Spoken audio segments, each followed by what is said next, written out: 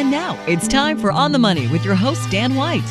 Dan has been in the financial services industry for over 25 years, and he's been a featured expert in Forbes, Yahoo, the Philadelphia Business Journal, Dow Jones Market Watch, and has appeared nationally on Fox Business News. Dan is a member of some of the most prestigious financial organizations, including the Society of Financial Service Professionals and the National Association of Insurance and Financial Advisors.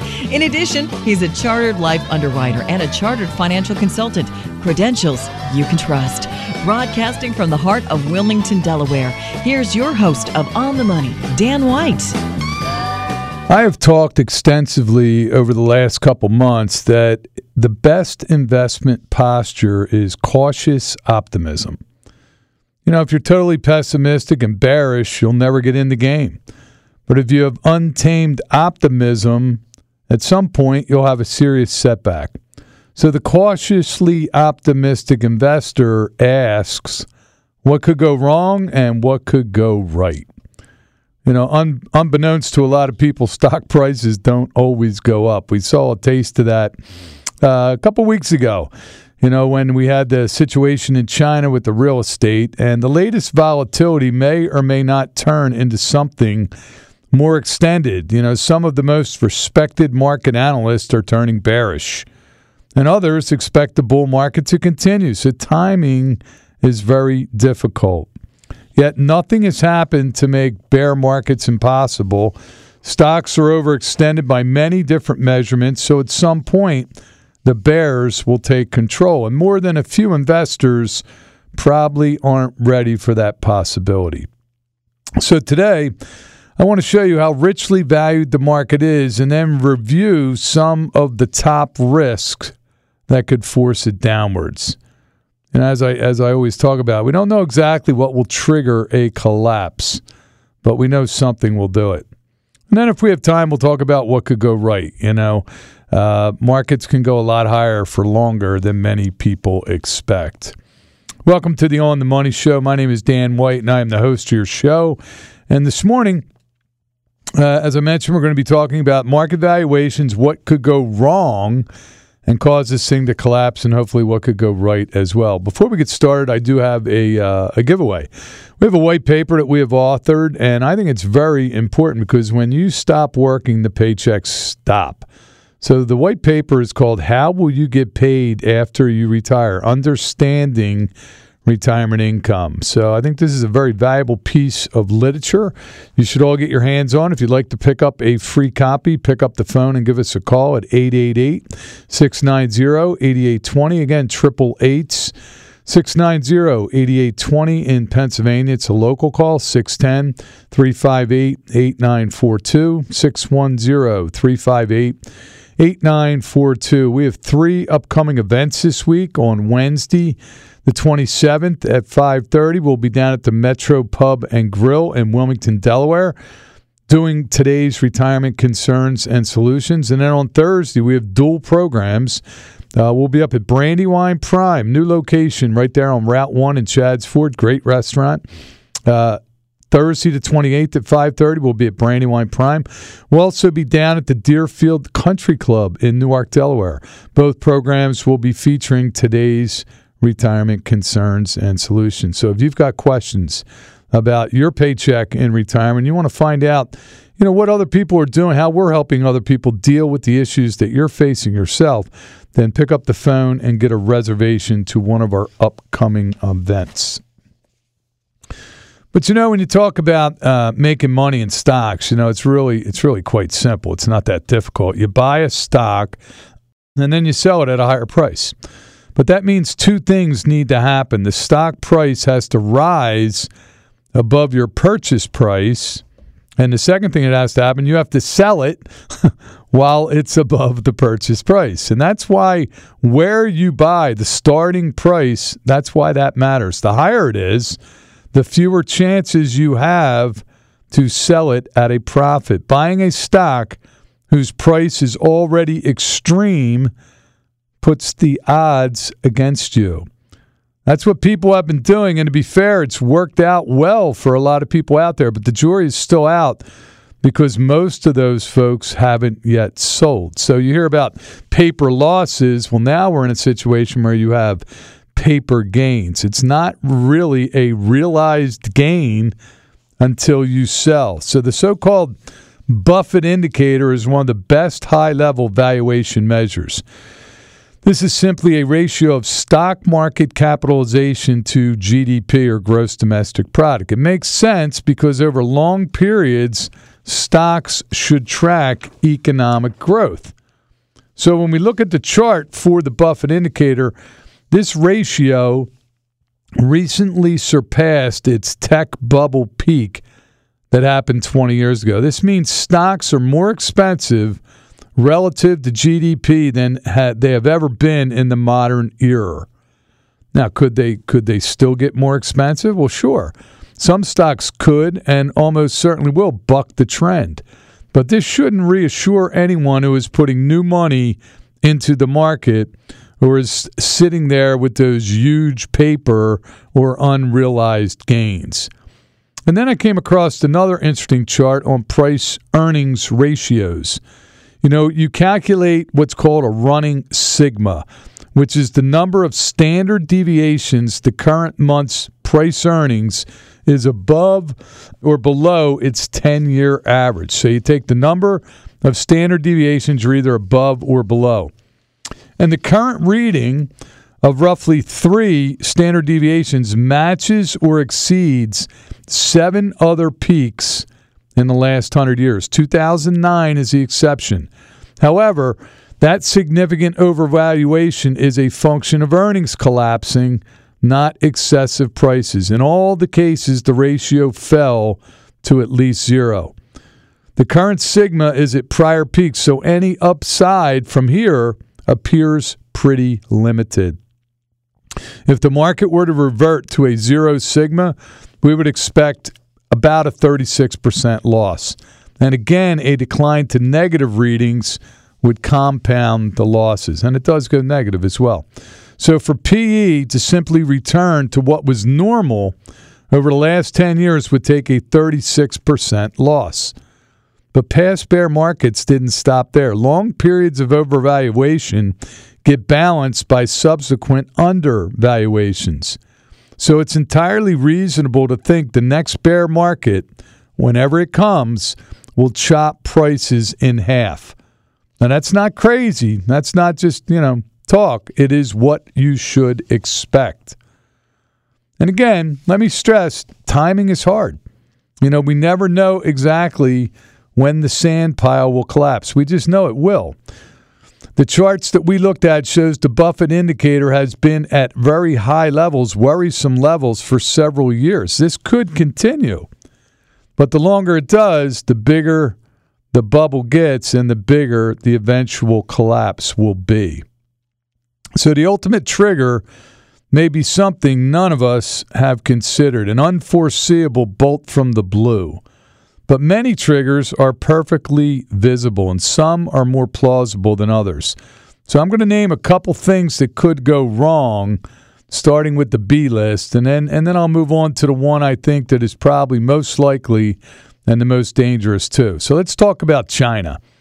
When you talk about China, the sheer size of China means that when China has a problem, just kind of like the U.S., when they have a problem, it affects everyone. So the latest China problem is the debt-laden property developer Evergrande, which has missed some payments and as of today is in default. There's never just one cockroach. While we don't know the extent, I'll bet you that China has dozens of other Evergrande-light problems.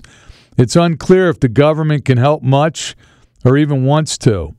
And I would not want to be a bank or a mutual fund holding dollar-denominated Chinese debt. I mean, they can form all the debt holder committees they want, but if the CCP is on the other side of the table, you won't have much leverage. There's no rule of law. However, the dollar-dominated debt, while seemingly huge, is a drop in the bucket. The rest will be absorbed internally within China, and that is their problem. More likely, it's kind of a slow burn crisis. But the world does have one problem. China is currently the world's fastest growing major economy and a critical supplier to most other economies. If Evergrande depresses construction and business activity while raising the cost of capital, growth in China could slip to a very low level. The real estate and commodities world has grown accustomed to China growing at a compound 6 to 8% a year. Any lasting drop would affect businesses worldwide and slow global growth down. And that could certainly combine with other forces to generate crisis conditions. And then you got the U.S. political gridlock. Okay, we didn't shut the government down. We passed a stopgap spending bill, so now the debt ceiling is okay until December. The Democrats, they're still trying to pass an infrastructure bill, and the Republicans are holding out. And, it's not clear. It doesn't look like the Democrats have the votes on their side.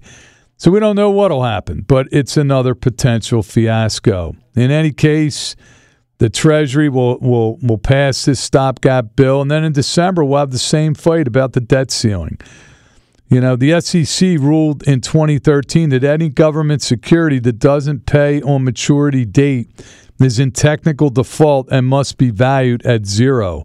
That means money market funds holding T-bills would have to mark down their portfolios if a debt ceiling fight interrupts interest payments. That would break the buck, in other words. This risk has created a kink in the yield curve. But the kink is much smaller than a similar one we had in the 2013 debt ceiling fight, so traders seem to think this risk is low. But somehow we always seem to increase the debt ceiling. Count me in the group that thinks that risk is low. Let me give you our phone numbers. Toll free, you can reach us at 888-690-8820. Again, 888-690-8820 in Pennsylvania. It's a local call, 610-358-8942, 610-358-8942. This morning we're talking about the stock market, the valuations of the stock market, what could be the trigger that pops the bubble. And when we come back after the break, we'll talk more about what could go right as well. We'll have more after the break. If you're within 5 to 10 years of retirement, this message is for you. There's never been a bigger disconnect between Wall Street and Main Street. Unemployment over 15%, unprecedented federal stimulus. Wall Street has never been more volatile. If there was a vehicle that credited you 7% up front, then grew your nest egg by 6 to 7% a year, guaranteed for the next 5 to 10 years before turning into an income stream that you cannot outlive, would you want to know about it? Call Dan White & Associates now for details. 888-690-8820. Surrender charges and other restrictions may apply. Welcome back to the On the Money Show. My name is Dan White, and I am the host of your show. This morning we're talking about the market, the stock market, what could go wrong, what could go right. And before the break, we talked about China. If there's a slowdown in China, that's certainly going to affect the rest of the world economies. And we talked about political gridlock, with the debt ceiling and that type of thing. So these are all, risks. They might be small, they may be large, but they could affect us. I mean, if something goes wrong, they could certainly impact our economy and our market. So we're going to continue with this conversation, but before we do have a giveaway today. We're giving away a white paper, How will you get paid after you retire, understanding retirement income. So again, it's up to you when you retire to craft that retirement paycheck between pensions, Social Securities, investment assets, annuities, you name it. How are you going to get that steady paycheck? So if you'd like to figure out what we have to say about that, pick up the phone and give us a call, 888-690-8820. It's toll free, 888-690-8820. In Pennsylvania, it's a local call, 610-358-8942, 610-358-8942. We have 3 upcoming events. All 3 events will be today's retirement concerns and solutions. On Wednesday, this coming Wednesday, the 27th at 5:30, we'll be at the Metro Pub and Grill in Middletown, Delaware. And then Thursday, the 28th at 5:30, we have dual programs. We'll be at Brandywine Prime on Route 1 in Chadds Ford at 5:30. We'll also be down at the Deerfield Country Club in Newark, Delaware at 5:30 as well. So if you'd like to come out to one of our programs, and find out how we're helping other people just like you solve some of their retirement questions, by all means, pick up the phone and get a reservation to one of our upcoming events. So what else could throw a monkey wrench into the U.S. stock market? Well, how about tax changes? Congress is trying to pass, these infrastructure bills, one of which did have some bipartisan support but could fail anyway. They become bargaining chips, but, Senator Kyrsten Sinema and the fellow down in West Virginia have made it clear they're not going to vote for these infrastructure bills. So it is what it is. And they're not just spending bills. There's also tax bills and potentially problematic ones. The House Democratic version includes a provision that would prevent investors from holding non-publicly traded assets like hedge funds and real estate in IRAs. Those who currently have such would get 2 years to move the assets out of IRA form, at which point any gains would become taxable. So where would people get the cash to pay those taxes? Well, many would have to sell other assets like stocks, and that wouldn't be good for stock prices. But fortunately, a lot of sources say even many Democrats are against this particular idea. Other tax changes are quite possible and even likely as negotiations seek pay-fors to cover their spending. But the risk of unintended side effects is high, particularly when the people writing legislation don't understand how markets work. Reading the tea leaves suggests that corporate taxes and capital gains taxes will rise 4% plus, and income taxes at the highest levels will go back to 39.6 plus Medicare. And that would be a drag on the economy, but less so than the original much higher proposals, which hopefully are now off the table. Another risk would be a COVID recession. The pandemic continues to affect economic activity everywhere. We hear a lot about supply chain problems. Some of it begins in the exporting companies where virus outbreaks shut down ports and factories. This could continue since vaccinations are proceeding much slower in these places. Here in the U.S., COVID seems to have taken several million people out of the labor force. We see help wanted signs all over. Some are choosing to retire early. Others are homeschooling their children, changing careers, dealing with long COVID disability. There seems to be several million workers who are reluctant to come back to the workforce when COVID is still a significant factor. And all of this combines to explain why we have 10 million job openings, increasingly high wages to attract workers, yet few workers are responding. And this comes on top of the demographic trends that we already see reducing the working age population. It's a problem because we need a sufficient number of productive workers to generate GDP growth. I've said, we might only see 1% average growth over the rest of the decade. And note that's average. It could and probably will include recessions with below zero growth. Recession is rarely good for corporate earnings. And now to the main risk, really policy risk. A few months ago, quite a few economists expected the Fed at the September policy meeting would mark the initial tapering of the stimulus programs. But that meeting occurred, and real shocker, they still aren't tapering. They did throw us a little bone, though. They said a moderation in the pace of asset purchases may soon be warranted if everything goes well, blah, blah, blah. It includes all their hedge clauses and escape hatches. They promise nothing and may well do nothing at the next meeting either. We'll never know, but I think the weak jobs numbers, the August jobs numbers, spooked the Fed. They have lashed themselves to the full employment mast, and if that's not happening, tapering now would generate major credibility questions. Now, the next statement will be on November 3rd. By then, they will have seen the September jobs report, maybe even had a peek at October's. If it shows them some path to maximum employment, then maybe they'll take a first step. I don't know. I don't have a whole lot of faith. By then, we may also know whether Powell will be reappointed. It seems likely But at that point, Powell may be willing to begin a taper that might be faster than normal. Sadly, though, I think the Fed has already waited too long. You know, the FOMC members are hoping for some kind of magical return to normal. If inflation pressure keeps growing, it will eventually force their hand.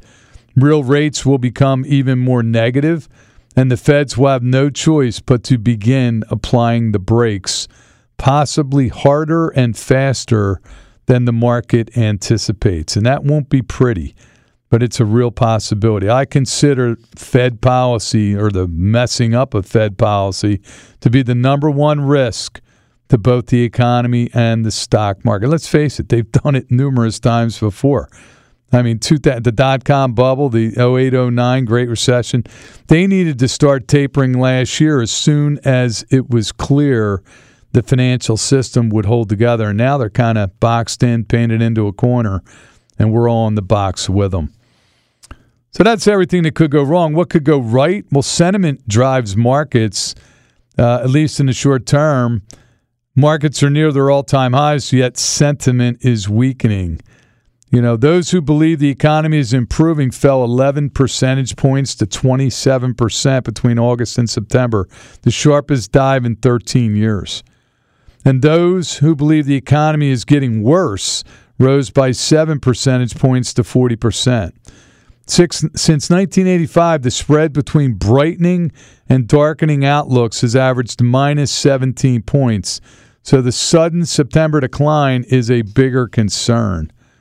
Outlooks among households making less than $50,000 fell by 16 points, among higher earners by 5 points, among Democrats by 21 points, and among Republicans by 13 points. You know, and then there's a couple other charts I came across. You know, COVID models developed by scientists who advise the CDC say things are finally beginning to improve. One scenario suggests infections will fall 80% or even more by March. Well, getting past this pandemic would create a huge turnaround in the country's mood. Workers would feel far more comfortable coming back to work. You could find millions of people, especially in the lower income ranges, finding jobs. The unemployment number would drop significantly, probably much closer to 4%. The economy would improve, and sentiment would potentially come roaring back. The Fed would have room to finish the taper faster and actually begin raising rates to something that looks like normal. In another 6 months, more supply chain problems will be solved, and the economy will resume functioning normally. Business travel will begin to pick up, although it may never get to the prior level since we now know how to have events online. Home builders could finally catch up with the demand from first-time home buyers. Businesses would see new opportunities and make capital investments again, you know, like things would be like normal. Maybe we even get an honest-to-God 10% correction in the markets, creating a buying opportunity as sentiment begins to rise. Is this optimistic? Well, yes, it is, but appropriately and cautiously optimistic. We keep our eyes on the COVID statistics. We pay attention to the supply chains. We watch the sausage factory in D.C., hopefully not do too much damage to the tax structures and creating too many job-killing regulations. But a rally from here because of the relief from COVID being behind us is not out of the question. The contrast between what could go right and what could go wrong has hardly ever been starker. I still think we're in a market where I would rather diversify among trading strategies than buy and hold, but that reflects my cautious optimism. I'm a little bit in the market, but there's a hedge. And again, it depends on where you are. If you're close to retirement, you better be a little more than cautious. Let me give you our phone numbers. Toll free, you can reach us 888-690-8820. Again, 888-690-8820 in Pennsylvania. It's a local call. 610-358-8942. 610-358-8942. This morning, we've been talking about the market, what could go wrong, a lot of potential things, what could go right. I encourage people to be cautious. If you've got questions, we've got the answers. Pick up the phone and give us a call. Have a great week. The views and opinions expressed on this program are those of their respective parties and not those of this show's producers or this station. Join us again for more On the Money